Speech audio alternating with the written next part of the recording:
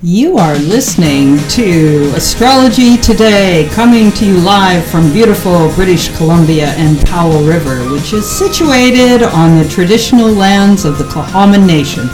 I will be your host, Maureen Reed, and I am an astrologer. Welcome. This here is a tape show, because guess what? I had plans before I even knew I was going to be a radio personality.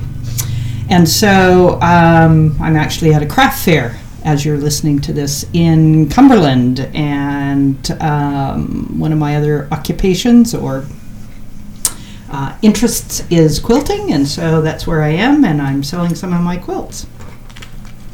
Now for today's show, I'm hoping it's going to be way more entertaining than my last show. I kind of got a little carried away with data on the last show, and so this one's going to be way better, I hope. What I have done is I have 6 charts that are up on my website, and I put out an announcement on Friday, and I hope most people were able to download those charts so that they have them in front of them, because it will help in seeing what I'm saying and where I'm going with it. Okay, so what I'm going to do today is I'm going to jump into sign qualities and a little bit of a preamble to begin with. The band of the ecliptic that once was the source of the 12 signs that we use today, those sign names were evoked by the pattern of the fixed stars that gave rise to pictures of a ram, a bull, twins, and they were Castor and Pollux, the crab, the lion, the virgin, holding a sheaf of wheat, a set of scales, a scorpion, a centaur holding a bow and arrow, a sea goat, a water bearer, and 2 fishes. These, of course, are not the only pictures that are drawn on the night sky, but it was around this band that the ancients discovered the wandering stars, which is where the word planet comes from. Over 2,000 years ago, this band was aligned with the sun's yearly cycle that demarcated the spring equinox, summer solstice, fall equinox, and winter solstice. The sun's yearly cycle no longer aligns with the star pictures around the ecliptic. Back in the day, the above problem was not evident, but they had a problem too. Those star patterns were not in any way nicely divided up into 30-degree increments. Some were way more than 30 degrees, and obviously some were smaller. So today we have 2 problems to solve. From Google, we get an answer to the first problem. The precession of the equinoxes refers to the observable phenomena of the rotation of the heavens, a cycle which spans a period of approximately 25,920 years, over which time the constellations appear to slowly rotate around the Earth, taking turns at rising behind the rising sun on the vernal equinox. And that's the spring equinox. This phenomena brought about by the wobble of the Earth on its axis. Okay, right at this moment, I went, I'm not going to try to explain that because I'm not sure even I would understand it. So I'm sure with the help of Google, anyone needing more info on the wobble of the Earth on its axis, you can find an answer there. What this looks like in the practice of astrology can be seen on the chart I put up for today. When I started the show, the sun, by tropical reckoning, was at 1 degree of Sagittarius, but against the actual backdrop of stars was closer to Scorpio at 7 degree by sidereal calculation, a difference of 24 degrees. Just a few things here need to be fleshed out. So, back 2,000 years ago, decisions were made by astrologers to go with a seasonally based sign system, which allotted the 360 degrees to the circle of the ecliptic and 30 degrees, nice neat number, to each of the signs. Now at every spring equinox, we start with 0 degrees of Aries, and this system is called tropical. But there was another group of astrologers in the region of India decided to stick with the stars, and particularly the fixed stars, and where they lined up at the spring equinox. Now, fixed star positioning with the sun on that day, and they too would use a 30-degree increments for the 12-fold division of the signs. Thus, they solved the two problems as well. Now, you'll notice that I have put up two unusual looking charts from what I have in the previous put up, where what I actually have is on the inner chart is the style of tropical astrology that I follow, and on the outer ring of one of them you will see that it says geocentric Lahiri. And what that is it's a style of sidereal reckoning, which is used in Vedic astrology. And so here you can see that, yes, from my point of view, we have the sun at 1 degree of Sag, but by sidereal reckoning, we have the sun at 7 degrees of Scorpio. Okay, so this system can get a bit complicated, but it's best to just remember that I'm going to be practicing and talking with charts that are based on a tropical zodiac system, which is seasonal, with Aries being the 1st degree in the spring equinox. Now, in the West, in the 20th century, there was also a system of heliocentric astrology floated, where the Earth instead of the Sun was in the chart, and the planetary positions were relative to the Sun and not from our perspective. And more like with the way astronomers will look at planets. There is a school, and it's named RASA, R-A-S-A, Heliocentric Astrology, founded by Robin Armstrong, which I believe he got going in the 1970s.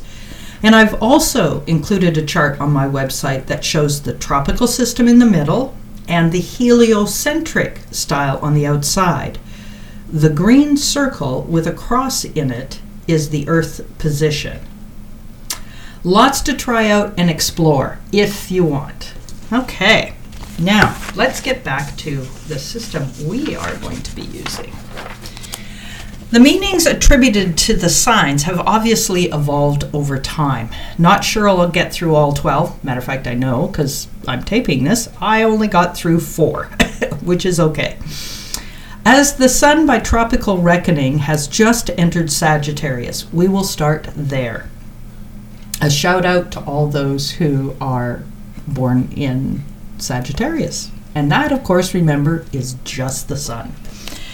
The process of learning this language starts by taking in a bunch of descriptions, which I'm about to give you, and then letting your intuitive and imaginative, I would also, encourage you to also use your emotional brain to create a picture of what that would be like. In other words, as I'm describing a sign, it's almost like you're putting it on, like it was a coat. And then you're imagining, okay, if this was my emotional nature, what would that be like? If this was my style of communicating, what would that be like? If this is my style of relating, what would that be like? And so on. At least for me, this is how I get a sense of the signs. So that, say, if I'm looking at Venus in, let's say, Sagittarius, how would that be? Okay? And yeah, so now there are other considerations, especially who is the domicile. And in ancient astrology, instead of saying signs, they said domiciles, because the way they looked at it, it was like the planet lived in that area. Or, that's where it wanted to live. So, for instance, with Sag, we're talking about the planet Jupiter. That was one of its favorite homes. Okay, so let's start with Sagittarius. The planet, as I just said, makes his home here is Jupiter. The image that has come down through time is of a centaur with a bow and arrow. Now, the centaur has the legs of a horse and the arms of a man, suggesting a complicated nature, body with reason, instinct with spirit. And can Sagittarius reconcile these opposites? It is also considered a fire sign, and it is mutable, which can be code for unstable or adaptable. Now, the arrow likes its journey, and finding the mark, what then? The flight into expanded experience. And so Sagittarius's motto might be, it's the journey that is important, not the destination. Another thing that this image is evoking is don't fence me in. Freedom to explore. Here too can come the notions of the way, the truth, and the light. In other words, with the kind of exploring that they do, they can become, if not careful, kind of know-it-alls, just because they've been there and they've done everything. And the way, the truth, and light is fine if it's the Sagittarius's own philosophy, but not so good if it becomes prophetical. In other words, they're going to browbeat you into their point of view. Finding expression is also required. Okay, so let's look at it. Let's say if we're looking at the moon, emotional, expansive, hopeful, morally easygoing, optimistic, self-indulgent, can be scattered. Mentally, we get people, so this would be with Mercury there, scientific, principled, big picture, which is a really nice quality to have. Global, and again, that know-it-all thing. Sometimes with Sag rising, you can pick them out of a crowd, and again, this is Sag rising, so they may have sun anywhere else, they may have the moon anywhere else. But a Sag rising often has long legs, they're often lanky, and they do love sports. Now, in other areas, in other words, if the sun is just in Sag and something else is rising, they can overindulge. And so weight gain, weight loss, that can be part of it.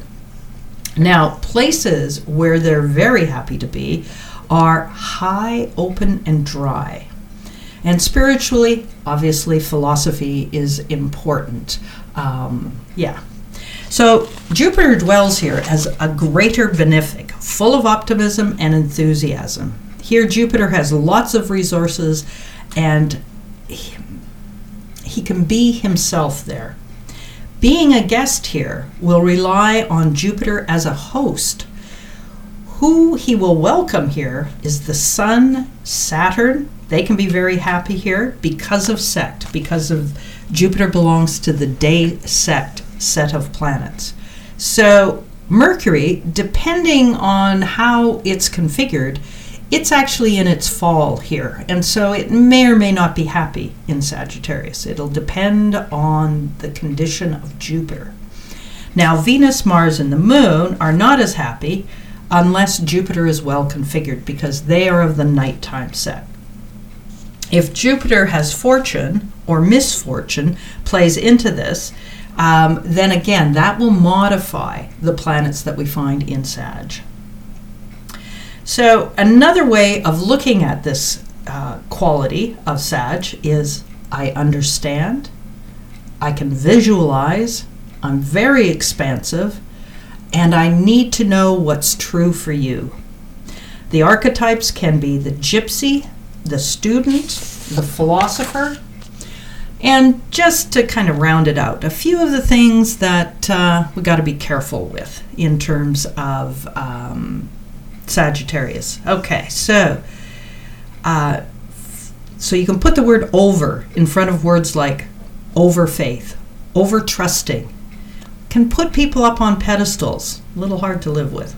Argumentative, exaggeration, talkative, procrastinating, self-indulgent, blunt. It's often, cartoons are often illustrated with Sag, the hoof and mouth disease. And again, there's your centaur imagery. Impatient, can be a gambler, pushy, hot-headed. And one of the things I'm always passing on to people with Sag circuits is if it sounds too good to be true, they need to think about it. Okay. Now the next sign And what we're looking at here, of course, are the signs around the winter solstice, and that does color what they mean. And again, obviously, this system was based in the northern hemisphere, a shout out to those who live in the southern hemisphere. Of course, their seasons are reversed. Okay, now in Capricorn, Saturn is at home here. And the image is a sea goat, the 4 feet and head of a goat, and the rear end of a fish. Ew, I don't know. Fish and goat? It's kind of a little smelly, I would say. This again is a sign with 2 natures, but both of them are not human. And traditionally, the fish part seems to be kind of left out of the imagery, or out of the descriptions. Okay, so they talk about 2 goats, one tethered to a post, in other words, the goat that would be milked, but the other goat that's free, who leaps up the mountain. One works hard for a reward to get fed. The other dashes off to make millions. So what is the fishy part? And my sense is being dragged out of its element. This might be just the point. It's not comfortable when it's dragged out of its element. People with Capricorn circuits.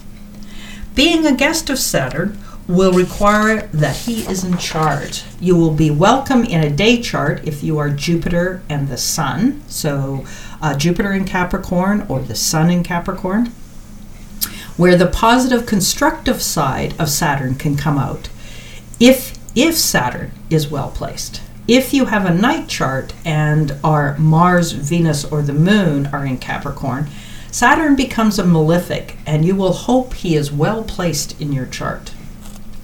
Capricorn is an earth sign. It is also cardinal, so it likes to initiate things. Not necessarily going to follow through, but it loves to get it started. And it is also considered a feminine sign. Some of its keywords are I use, ambition, structure, and it loves security. At the turning point for winter, Capricorn is well aware of the need to survive till spring. And so it takes responsibility very seriously. Practical, pragmatic, reliable, and conserving. This sign is the sign that can say, the buck stops here with me. Boundaries and limitations and rules all make Capricorn happy. The archetype are the hermit, the father, the prime minister. Emotionally, it can be challenged with the moon here. Depressed and anxious. What it really likes is strong attachments. And an image that I often come up with the moon here is either boot camp, mom, or dad. So able to parent on the side of teaching kids to take responsibility for their actions and their life. Mentally, it is grounded, professional, but can be dictatorial. And I think, as I will secretly tell you, I have a moon in Capricorn, so I've been occasionally been seen as being just maybe a wee bit dictatorial. Maybe just a tiny bit. Okay, physically, bones, knees, joints, skeleton, skin, and it can suffer from chronic conditions. Now again, that would be possibly with Capricorn rising. You might see this, not so much necessarily with the sun or other planets. And funnily enough, I read body parts go missing. So there's something somebody could study, and I would assume that would be with Capricorn rising. Okay, places that it likes: high, cold, sparse, inaccessible, ageless, stone, and dirt. And I happen to be a maniac gardener, so the dirt part really fits. Negative characteristics. Okay, egotistical, domineering, unforgiving, fatalistic. The mind can rule the heart, which isn't always a good thing. Stubborn, brooding, inhibited, status-seeking, turned to stone, loneliness, and looking for approval from outside. Okay. Now, at the top of the chart, we have 2 signs that are ruled by Saturn. So Capricorn was the first one, and now we come to Aquarius. And Saturn is also at home here, but this is a different sense. Okay, so let me first describe the image. This is the water bearer, pouring ideas, apparently. For lots of budding astrologers, and I was one of these, there is total confusion because, why is this not a water sign? Because it isn't. It is a air sign, and so ergo, I guess the idea that it's pouring out ideas. Also with this sign, we enter into a controversy around the rulerships, with 20th century astrologers giving this sign to the outer planet Uranus. I'm currently studying the ancient form of Hellenistic astrology, and they, of course, did not know about Uranus because it wasn't visible, and Saturn took this domicile. For this episode, I am going to stick to these old rulerships. We are full into winter's grip with this sign. The questions of reality just might come up over the fire on a cold winter's night. It is a fixed sign with time on its hands. There must be a better way. In the previous Saturn-ruled sign, Capricorn was opposite Cancer and opposite the moon. And so putting those together, they produced the ability to sustain life. So they were the gatherers for the winter. Now we have Saturn, and the Leo sun is opposite. And they have to come to terms with each other. And my sense is this is a father-son masculine archetype. Evolution or revolutionary tensions arise naturally. Who has authority? Who sets the boundaries? How are individuals going to be recognized? In other words, that separation that all children have to make from the parent, where they carve out their own individuation. So this is an air fixed sign. Again, it's hunkered down and it's masculine. Some of the keywords are I know, I imagine, I reform. And the archetype can run from the truth sayer, the revolutionary, the genius, the exile, the scientist, and I do believe it's the sign that hopes for individuation. Emotionally, because it's an air sign, it can be detached and not conforming, not wanting to be swallowed up by that sun. Unpredictable, startling. Mentally, it's quick thinking, computer mind, also shares sort of global thinking that the Sag has, and open to the foreign. Physically, intense bursts of energy. Ankles, calves, and shins, nervous system, those are some of the things that it can configure to. Circulation as well. And again, that would probably be with the rising sign. Also with the rising sign, high foreheads, startling eyes, thick ankles. Again, one somebody could, kind of research. On the ascendant, unusual beauty. If you take a sampling of all of the people that have won something like the Miss Universe contest, you will find that Aquarius is predominantly rising. Places, usually likes unusual places, airy, changeable territory, and to stake a new claim. Spiritual, obviously equals things like astrology, non-traditional to whatever the family is. Precognition is also in there. Negative characteristics, unpredictable, temperamental, bored by detail, cold, too fixed in opinions, so the cut off your nose to spite your face phenomena. Shy, eccentric, radical, impersonal, rebellious, alienated, untouchable. Okay, now we're coming to the last of the 4 signs. I'm just checking my time. Yep, I'm doing good. Okay, Pisces.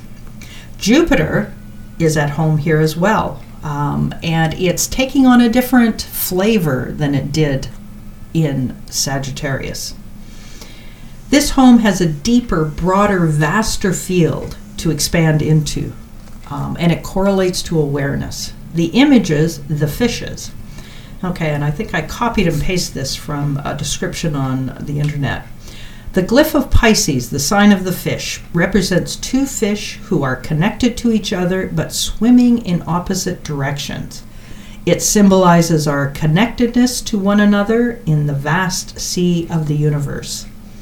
The fish are pointed in opposite directions, letting us know that travel in more than one realm is possible.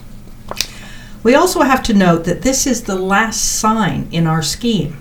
Next is Aries and spring, and we start or renew a new cycle. So what does it mean to be at the end? Expanding, and then obviously what happens next is there's that contraction back into form. What happens when there are no boundaries? This is a water sign. No boundaries on an emotional level. Is this my feeling, your feeling, or God? Mystical, spiritual, Jupiter here is not dogmatic like in Sagittarius. It seeks to expand into oneness. So there is water, and so its element is water. It's mutable, and it's feminine. Some of the images that go with it are, or some of the keywords are I believe, understanding, faith, and what makes sense to me is in sync or attunement. The archetypes, the mystic, the dreamer, the poet, the face dancer. Emotionally sensitive to the vibe that surrounds it, compassionate, intuitive, psychic, dependent, as opposed to the codependent of Virgo. Mental, it's poetic and dreamlike. Negative characteristics, procrastinating, over-talkative, melancholic, pessimistic, emotionally inhibited, timid, impractical, indolent, often misunderstood, often overwhelmed. The path of least resistance, and its arch nemesis is escapism. Got to be very careful of that one. Okay, so now what I'd like to do is give some examples of these four signs. Okay, so, and I'm going to go back to Sagittarius only as a slight test of memory, eh? When using the language of astrology, it is about to get an impression, then applying that to a real person's chart. And our first chart that we're going to look at is that of a famous practicing astrologer, Jeffrey Wolf Green. Now, this gentleman I actually studied with back in the 90s, and his form of astrology back then had to do with the evolutionary journey of the soul. And so, you know, we're looking at somebody here who looks at life from a very serious point of view, but he does have Sun in Sag. He has both Sun, Mars in the Jupiter sign of Sag. This is a night chart, so we know that Jupiter is not all that happy, which makes the Sun and Mars in Sag not enjoying their stay there as much as they might want to. The Sagittarius qualities must employ a Scorpio flavor, dark, deep optimism, the brooding gypsy, because that's where Jupiter is. Jupiter is in his first house and in the domicile of Scorpio. So it takes that intensity of Scorpio and it grafts it or melds it into that Sagittarian optimism. Okay, so a brooding gypsy, the student that is intense, very focused on delving deeply into a subject. Probably not the optimistic philosopher full of hope.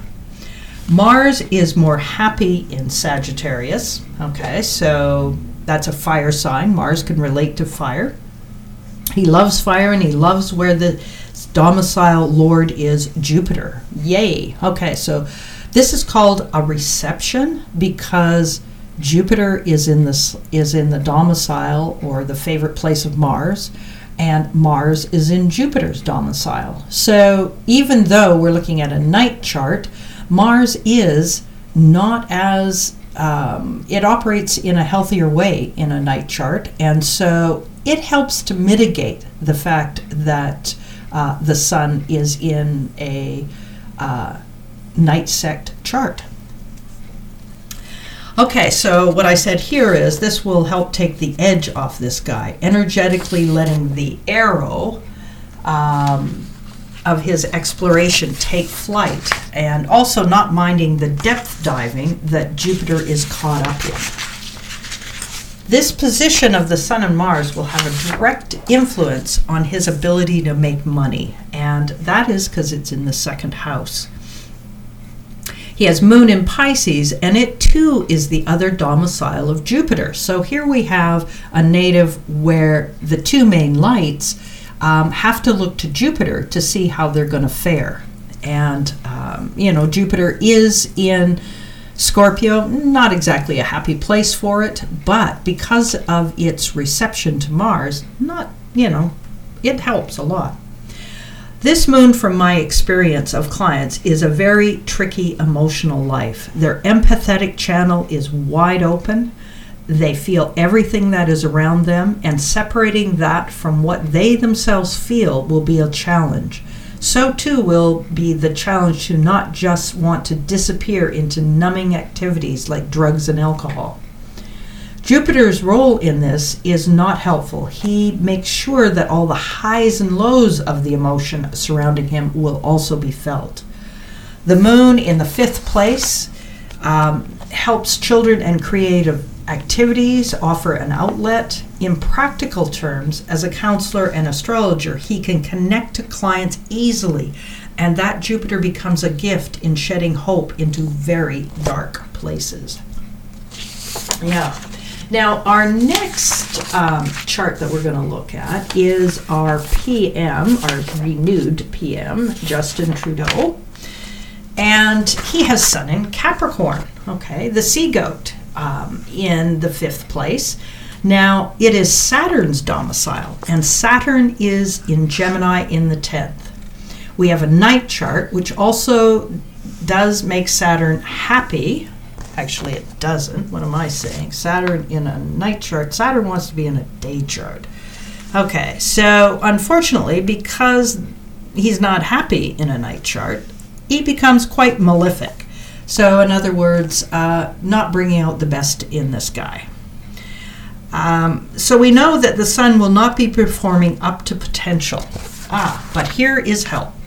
Venus is very happy in a night chart, and it is also in Saturn's domicile. Okay. And it's in Aquarius. So it makes a positive aspect to that troubled Saturn. So this is helping him out. Now, their relative position says a lot about how his life direction has gone.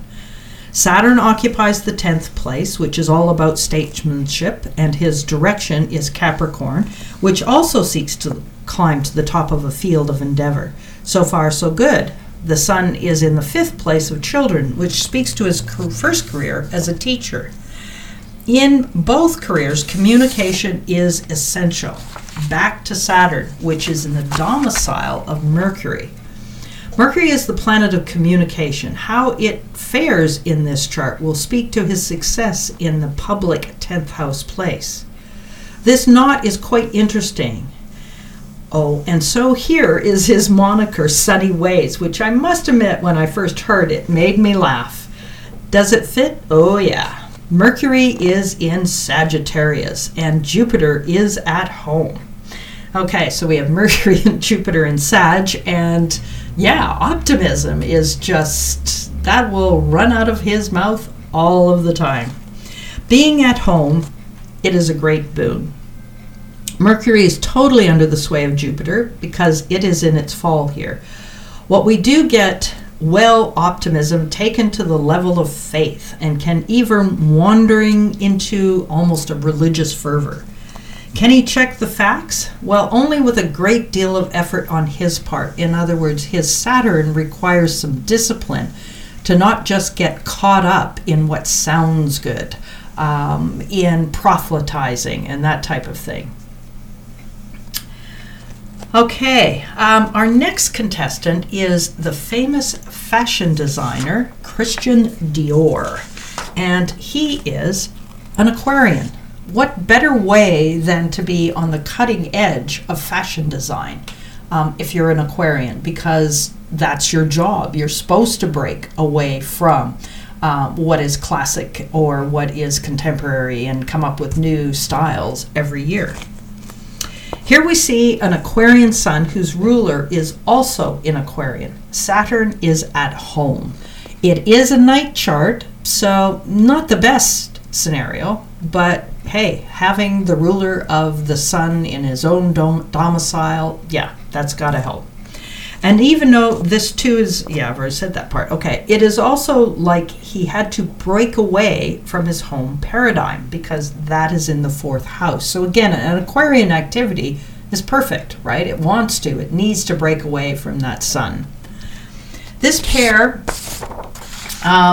also is, deep family and tribal roots. How can he make the break? Well, luckily for him, Mars was rising in a night chart. And, well, it just doesn't get any better than that. Mars is in its own domicile of Scorpio. There was almost no choice, as all 3 of these indicators are in angular places. And so angular planets tend to, make their presence on the stage of life, very evident. Okay, now our next chart, and I'm just watching my time here, is the chart of Patty Hearst, famous for being wooed into becoming a terrorist in the U.S. Patty has a day chart, and it's a Pisces. Okay, this should work well as Jupiter, the domicile lord for the sun in Pisces, is a benefic in the day chart, but something obviously went sideways. To begin, we can see that Jupiter itself is prominent in the 10th place, but it's in its fall in Gemini, so it's opposite its domicile of Sag. No one likes being that far away from home, and the malefic in a day chart is Mars, and he is in Jupiter's domicile of Sagittarius, so not so good, which means he is opposing that Jupiter. Mars also is squaring the sun in Pisces, and that sun is in the 7th place, which makes the person's direction all caught up in whatever relationship she's involved in. Now back to the sun in Pisces, empathic to a fault, easy to see someone getting emotionally caught up in this cult. Like in the last chart, Jupiter is in mutual reception with its domicile lord. In other words, benefic Jupiter is in Mercury's domicile, and Mercury is in Jupiter's domicile. So even though they square one another, the reception makes them both happier. A quote here from Wikipedia shows how Jupiter and Mars played their part in this story, but then Mercury-Jupiter came to her rescue. At her trial, the prosecution suggested that Hearst had joined the Symbionese Liberation Army of her own volition. However, Hearst testified that she had been raped, that would be a Mars piece, and threatened with death, also a Mars piece, while held in captivity. In 1976, she was convicted for the crime of bank robbery and sentenced to 35 years in prison, which was later reduced to 7 years. Her sentence was commuted by President Jimmy Carter, and she was pardoned by President Bill Clinton. There you go, that Jupiter in the 10th house. Okay, so more of this to come in upcoming episodes. But in the meantime, I can see I've got, what have I got? I got 20 minutes to do my typical end of session scenario, which is where's that moon? Okay, so Saturday, November the 23rd, we start with Aquarius rising and moon in Libra. Mars is just coming into a 1-degree orb of Uranus. This can bring about accidents and violence. Everyone please have a heads up next Saturday, or this Saturday, because this is when this is airing. The moon sextiles Venus and Jupiter in late Sag at supper time. May be a pleasant evening, be had by all. And I'm thinking we're probably starting into the whole Christmas party thing. 11 p.m. tonight, the moon slips into Scorpio, and anyone up and about between 2:30 a.m. and 4 a.m. be extra careful, as the moon conjoins Mars and then opposes Uranus. Accidents or violence can happen, and I'm being serious here. The exact aspect between Mars and Uranus is coming in at 8:50 a.m. on Sunday morning. In the background, Venus has caught up to Jupiter, which may have a very large mitigating effect on that Mars-Uranus. But yeah, people just need to be really careful out there. Anyone with 28 degrees of fire signs, I suggest you buy a lottery ticket Saturday night. So we have Moon in Scorpio for Sunday. I suggest do you journal, writing, cleaning up any particular muck mess in your life, whether that be physical or personal.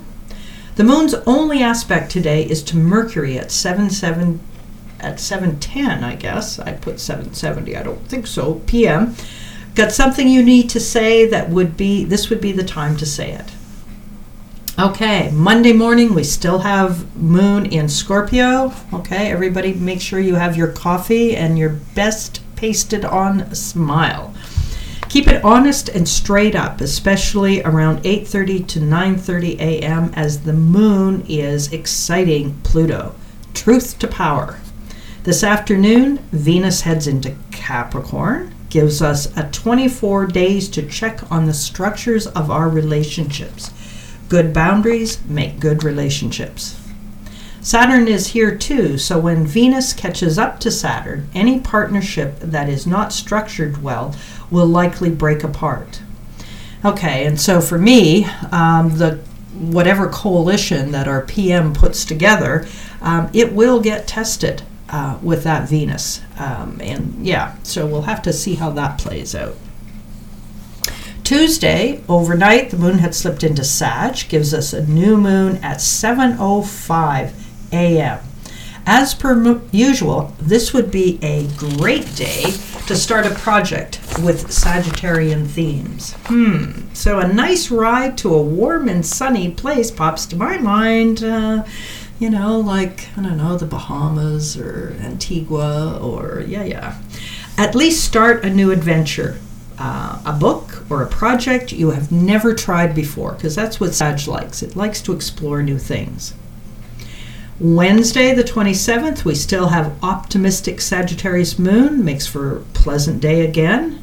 Mercury is lining up for a trine to Neptune, which makes the next aspect most notable. This aspect is exact at 2 a.m. Now, Neptune, which has been retrograde since June 20th, resumes direct motion. And I have to say, I haven't really mentioned the outer planets and their retrograde. They do this for a considerable amount of time every year. And hard to say if one even notices it. But I think the station is the one that you would notice. For many Pisces, Sun, Moon, or Ascendant folks, this will be a nice development. Direct transits from Neptune can leave folks way too energetically sensitive to emotions, drugs, and alcohol. This station direct is at 15 degrees of Pisces, and Neptune will not cross this degree now for another 165 years. Yay! Neptune's next station is at 20 degrees. It will back up to 18, and that is in 2020.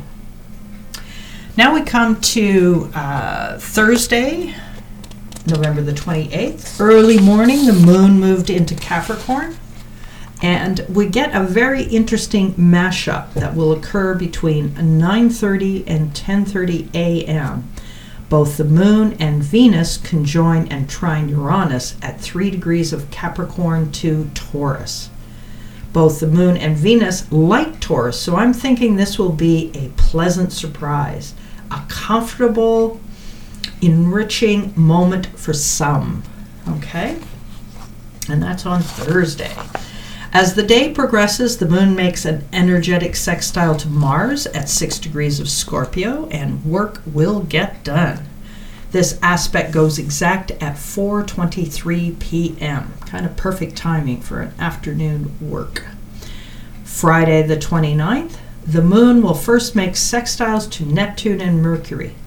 Let me quote Reinhold Ebertin, and he was involved in a type of astrology called cosmobiology, And in a future episode, I will talk about it because it had quite a following when I was first getting involved in astrology.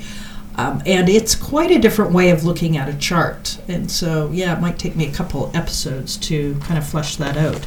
But basically, the book that I have is he makes comments about every combination there is. So like the moon with Venus, the moon with Mars, the moon with et cetera, et cetera. And what happens when you add a third to that combination? So, for instance, here we're looking at Moon, Neptune, Mercury, so that three-piece combination. And what we get is ideas emerging from the subconscious mind, receptiveness, a sympathetic understanding of other souls, an impressionable mind, misguided imagination, a deceived or a deceptive woman. And this is on Friday. Now, given that Venus has just joined in the Capricorn party today, it would be a good idea not to drink too much at that Christmas party tonight. The moon later in the evening, of course, will check in with Saturn and Pluto and give their eminent conjunction in January. What happens today could have a bearing on this new cycle. So Friday the 29th, paying attention to who's doing what in the big world of events might give us an idea of what to expect with that new cycle of Saturn and Pluto. Okay, so now we are back to Saturday, and we will be in. With Saturday, we have, just as my show is starting, the moon will be coming into Aquarius. Now, I have some time, I can see, so I think what I'm going to do is just pause for a second here. Okay, and what I'm going to spend the next, what have I got? I got quite a bit of time, actually. I got about 10 minutes. And I'm going to come back to Neil Young's chart, which, if you can remember, he is a sun in Scorpio, Scorpio rising, Venus there. He's got a very loaded 12th house, and he has a moon in Aquarius, which we have just been talking about. So emotionally, this can lead to some detachment and coolness. But what we want to know is just where is that Saturn, because the moon is in Saturn's domicile. And what we have is we have Saturn in Cancer. This is a night chart, and so Saturn is not going to do so well up there. And he's also actually very close to Mars. Now, when Saturn operates as a malefic, this is one of the things that I've been really mulling over now that I'm looking at planets from this ancient Hellenistic point of view.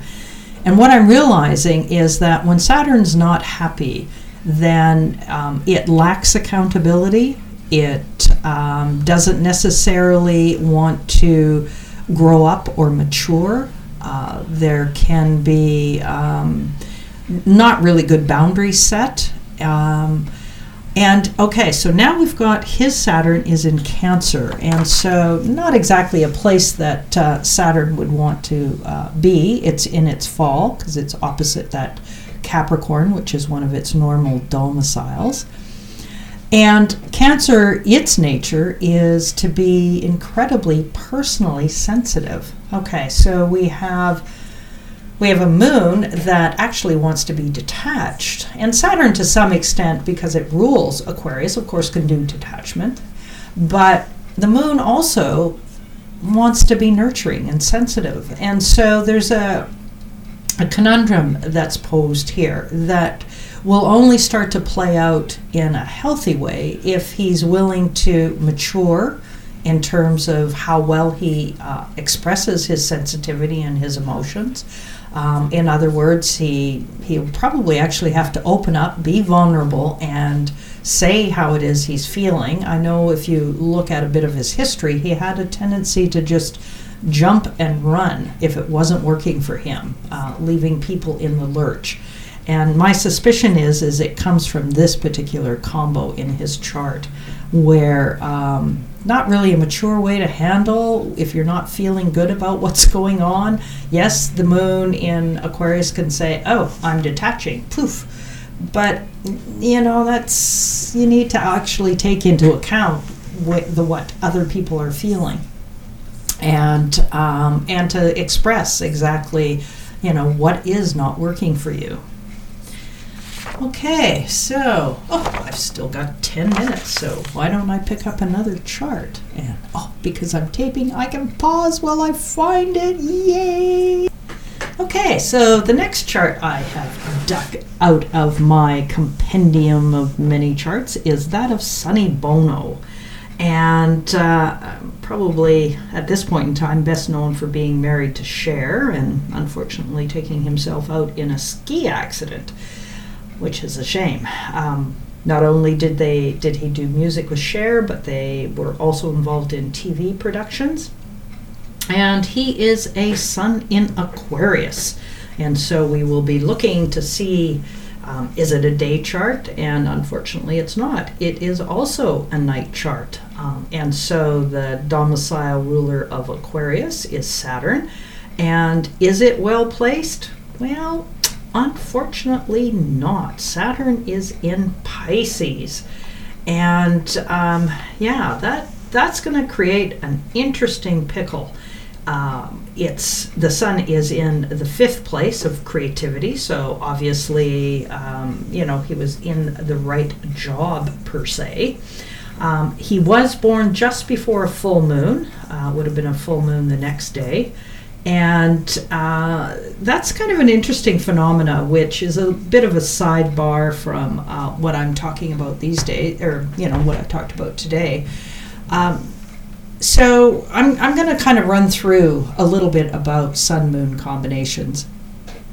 That would be a better way to flesh out this last few minutes of the show. So, people born on new moons, in other words, the sun and moon are obviously in the same sign, and this quality pretty much extends to, doesn't matter what domicile / sign that this happens in, but these people have a tendency of feeling very self-sufficient. And because basically the two kind of main components of the personality are in tune with each other. And so they kind of look out at the rest of the world and kind of go, what gives? Lots of people, most of us, of course, are not born on new moons. And so there is reconciliation that happens between our ears with various aspects of our personality, all fighting to have center stage or to be the one that's driving the boat, etc. Whereas for new mooners, they're just self-sufficient. Now, the first quarter square, or even between the first quarter square, that would be a sextile. That happens to be what I have. I have sun sextile the moon. And so pretty much I can be fairly well put together until I'm not. But what that also speaks to is the relationship that was happening at the moment that you were born between your parents. And in my case, they were actually getting along, and that's what a sextile would say. Same with the new moon. It would say that parents are likely doing really well. With the square, not so much. Okay, and so, but the square is easy to deal with because it's up front and in your face. And so there would be two sides to a person's personality that just need to respect each other and find room for both agendas. Now, the next aspect up is the trine. Obviously, parents getting along really well, and the integration on an inner level is also going to be pretty well done.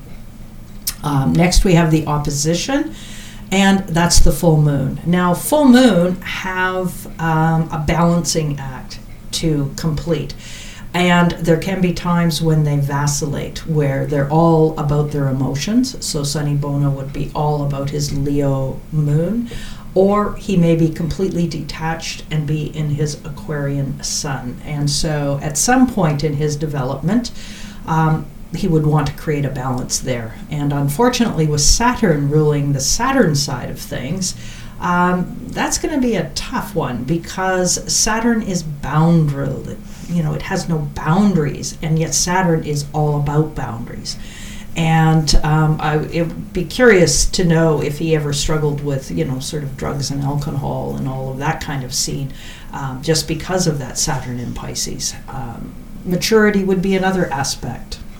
Okay, I can see where I am now actually running down my time. So, like I said earlier, we will continue on with the sun sign domicile exploration, probably do Aries, Taurus, Gemini, and Cancer on the next show.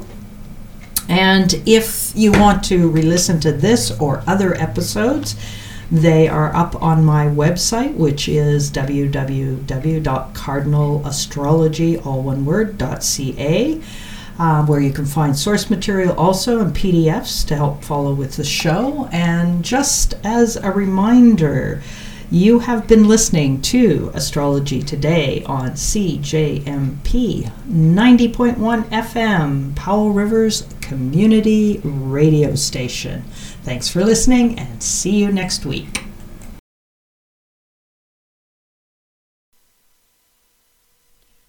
This is a rebroadcast of my radio show Astrology Today, which aired on CJMP 90.1 FM, Powell River's community radio station.